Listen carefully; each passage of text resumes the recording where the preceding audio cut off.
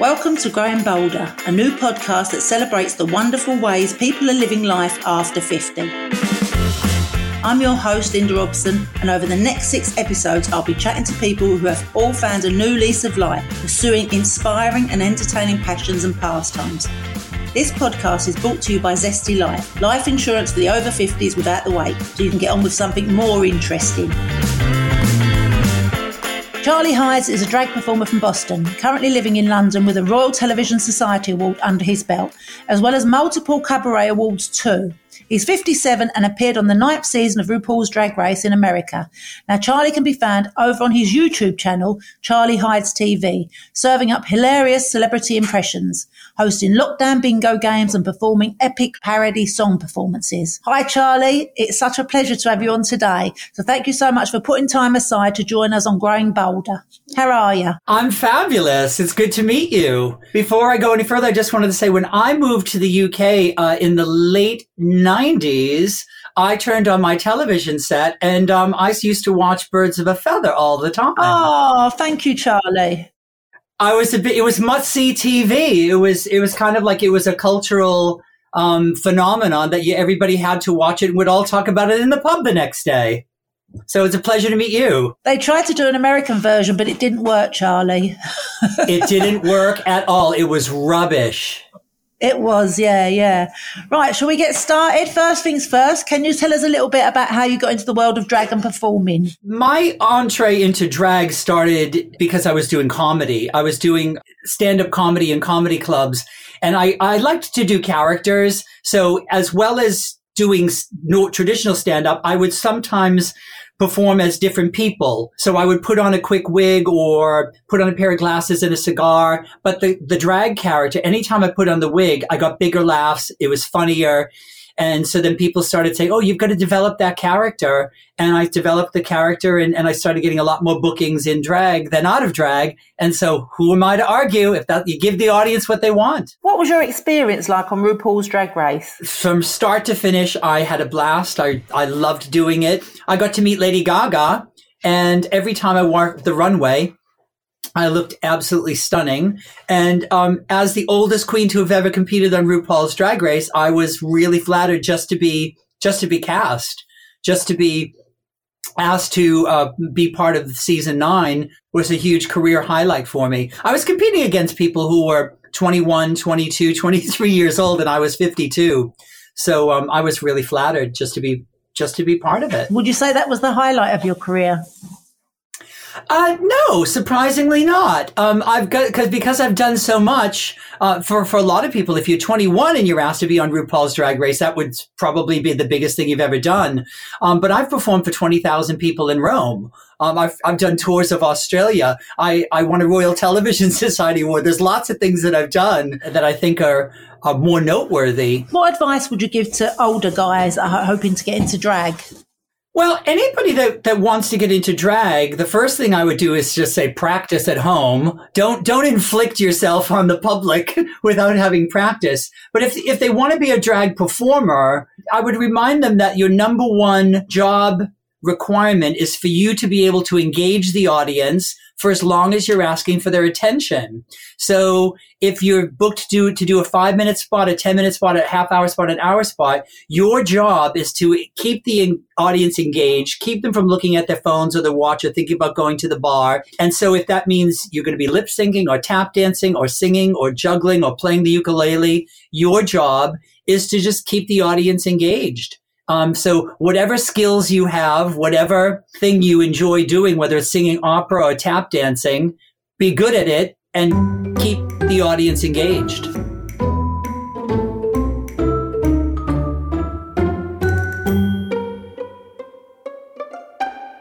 So tell us a little bit about your YouTube channel. About 10 years ago, I started doing comedy sketches on YouTube where I would play lots of different characters. And my first video that went viral on my birthday, I think it was the summer of 2011, so 10 years ago, I was playing Madonna, Cher, and Lady Gaga. And because I started doing so many different impersonations of celebrities, a lot of the celebrities that I was impersonating on YouTube started following me. Lady Gaga watched a lot of my videos. Madonna has seen my videos. Cher started following me on Twitter. So I would do celebrities like Lana Del Rey, Joan Rivers, Sharon Osbourne, Kylie Minogue, you name a celebrity. I've played them on YouTube. Out of all those people you've spoken about, who's your favorite? Well, I mean, I've always loved performing. When I've done my impersonation of Cher, I basically created a character that is similar to Cher, but has her own unique qualities. And I've always enjoyed performing that character because it gets a good laugh, whether I've done it publicly or on YouTube. And the fact that Cher has seen it and thinks it's funny, that's hugely rewarding. I always enjoyed performing as Joan Rivers as well, just because she had such a distinct comedy style that it was easy to mimic, write my own comedy and write my own jokes, imagining like if Joan was alive today, what would she be talking about? And I can quickly go into, oh, did you see the interview with Oprah Winfrey? Oh, Meghan Markle, she looked like the Duchess of Windsor, looked like a bird had taken a poop on her dress. Oh, what was that all about? Didn't anybody give her a wet wipe? You know, I quickly can go into the Joan Rivers sort of style and talk about any subject. And so performing as Joan has always been fun. Talking of Joan Rivers, she was one of the guests on Loose Women. I think she was one of the only guests to ever be escorted off the show.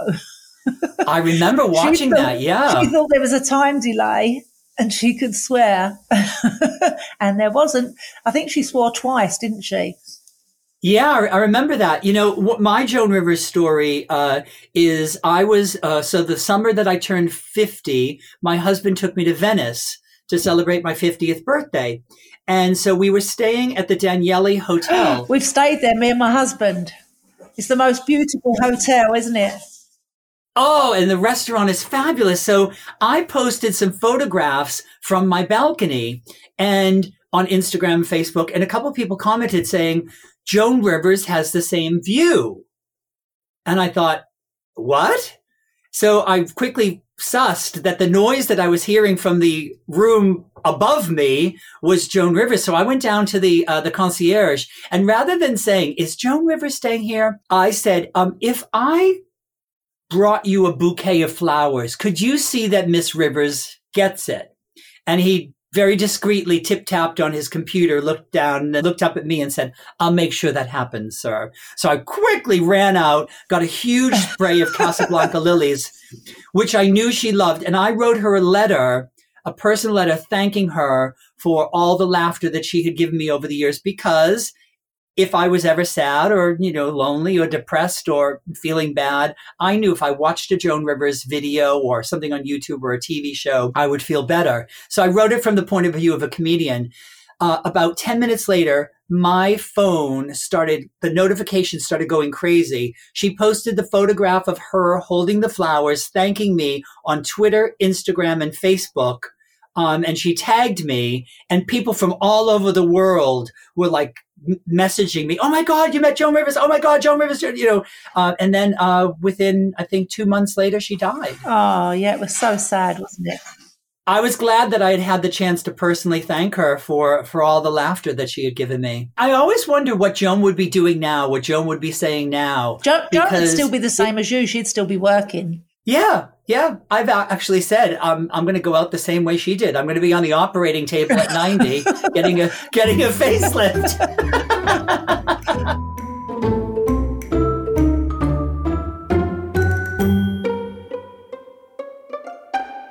What would you say was the highlight of your career? Well, there have been many highlights. It's really hard to pick out one. I did 4 sold-out tours of Australia. So when people on the other side of the world pay to buy tickets to your show, that's pretty incredible. And I remember the first tour. Now, 2 of my sold-out tours of Australia were before I even was on Drag Race. And opening night, Kylie Minogue wanted to come, but she had a show. She was doing a private show at the Beresford down the road. She basically invited me to come after my show was done, and she delayed the opening of her show until I could arrive. So basically, I arrived, security whisked me into her private box. They radioed backstage and said, Charlie's here. And then she started the show. So that was pretty cool. Then when I did I was given a pilot here in the UK to do a show where I played 26 different characters. I called her and I said, hey, do you want to be in the show? Will you play yourself? So I played 26 characters. There was only one other character, and she played herself. That was a Oh, fantastic. That's the show. Yeah, that's the show that I won the Royal Television Society Award for. She takes all the credit. She says it was for her. And what's coming up next for you, Charlie? Well, what's coming up next is in a very short time, I've got to get on Zoom and do shows for lots of corporate, for lots of big corporations. That's my thing. Right now, I'm keeping myself busy on the internet doing shows on Zoom and doing, I do a comedy show. I do a game show. I do bingo. I'm doing team socials. I'm doing award shows. Anything that anybody wants me to do on Zoom. That's how I'm keeping busy during lockdown. And are you looking forward to getting back to doing some live gigs? I am, but are you aware of a feature on Zoom called Touch Up My Appearance? No. It's a soft filter that you can put on and it makes you look about 5 or 10 years younger. I've become addicted to it and I'm worried that if I start performing at live venues, people are going to say, that is not Charlie Hides, that's Charlie Hides' mother.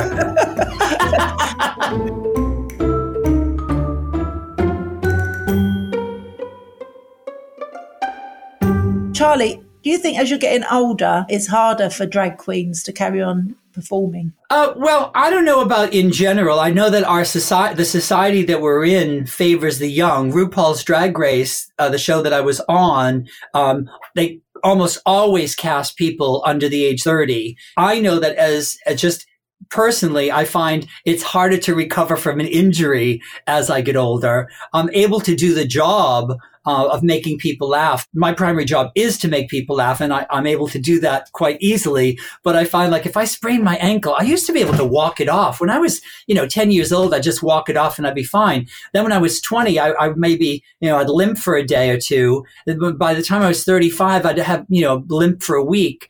And by the time I was 50, I'd be like, oh, geez, 2 months later, I'm saying, oh, my ankle is still, acting up. So I just find that in general, like I used to bend down to pick something up, no problem. And now, do you know those glow sticks at nightclubs that you have to snap them and they crack and then they glow? That's what I feel if I bend down, my body just sort of cracks and snaps. And I think, oh, I don't know if I'm going to get up from this. So that's the, the downside is, our bodies have a sell-by date, but in my mind, I'm still 28 years old. Well, you still look 28.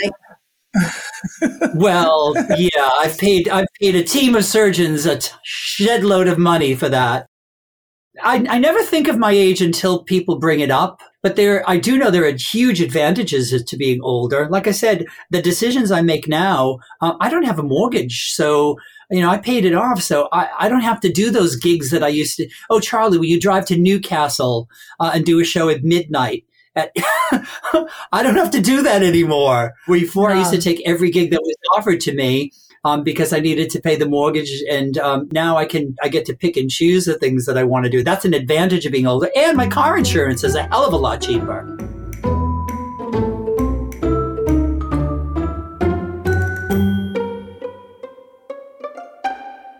So, Charlie, what's the best piece of advice you've ever been given?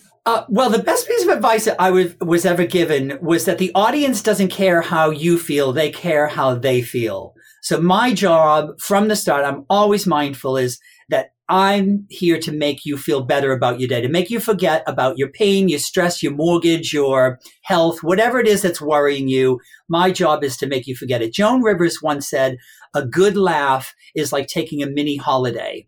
And that's my job, is to give you as many of those as I can, those little mini holidays in an hour. My job is to help you forget about your pain, your trouble, and that's what I do. And the other piece of advice I was given was, this was when I first moved to the UK, was buy whatever piece of property you can currently afford, because in 6 months from now, you won't be able to afford it. And did you take that advice? I did take that advice, and I bumped into that guy on a cruise about 2 years ago, and I thanked him because the piece of property that I bought back in 89 or 99 or whatever is now worth a fortune. It's worth a fortune, and there's no way I could afford it.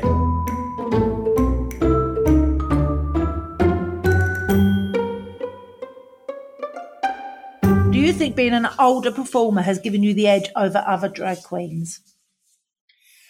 With most things in life, having experience, I don't think of myself as older. I just think of myself as having had a lot more experience than most of the performers that are currently working. So I've got a huge amount of experience with every sort of situation. So I think that I'm lucky to have the experience that I've had. I never think of it. I never wake up in the morning and think, oh, I'm an old performer. If I have a show, I do it. I give it my best. I give it 100%. And fortunately, the 100% that I'm giving it, I've got a lot of experience under my belt. So I've learned a lot more tricks than the younger kids. The thing about comedy is you can do it at any age. Although I do it in drag and, I have a certain look that might be considered glamorous, with the right amount of plastic surgery, Cher has proven you can just keep going on and on and on. You'll have to give me the number of your doctor.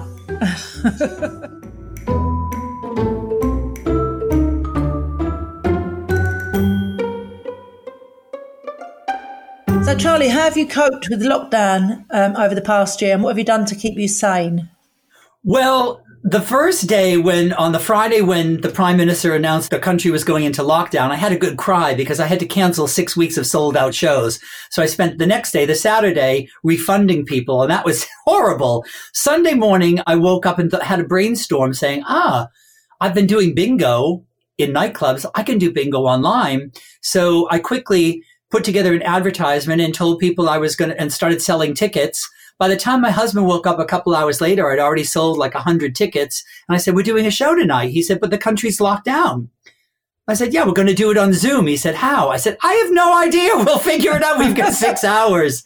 So we took photographs of bingo cards, sent them out to the people who purchased the tickets. I did a show and it took off. And because it went so well, I have been able to keep working, which for a performer, it's what we do. It's what we need to do. We need to be making people laugh. And so I have found lockdown to be, although it's been difficult not seeing my family, not seeing my friends, not going out to a restaurant, not being able to hug people, having to wash all the groceries that come in the house. It would have been extremely challenging if I wasn't working. I have a lot of friends, my performer friends from the West End, ballet, opera, theater, singers, dancers. They're all out of work, and they're all broke, being told that they have to become an Amazon delivery person. So I'm extremely grateful that I've got work and I'm still doing what I love, which is making people laugh. Okay, Charlie, I'm very sad, but we've got to go now. It's been absolutely fantastic talking to you, and I can't wait for you to do your live shows, and I'll be the first one in the front row watching you. I look forward to meeting you in person. Look forward to meeting you too. Thank you very much. Growing Bolder has been brought to you by Zesty Life, the only over 50s life insurance provider with no waiting period. So what are you waiting for? Get your life insurance sorted out so you can get on with something more interesting. Visit zestylife.com or call the team for free on 0800 1522 190 to get covered in minutes. Thank you for joining me, and tune in next week when I'll be chatting to 70-year-old Frank Rothwell, the oldest man to spend 56 days at sea and complete a solo row across the Atlantic and raise over £1 million in the process.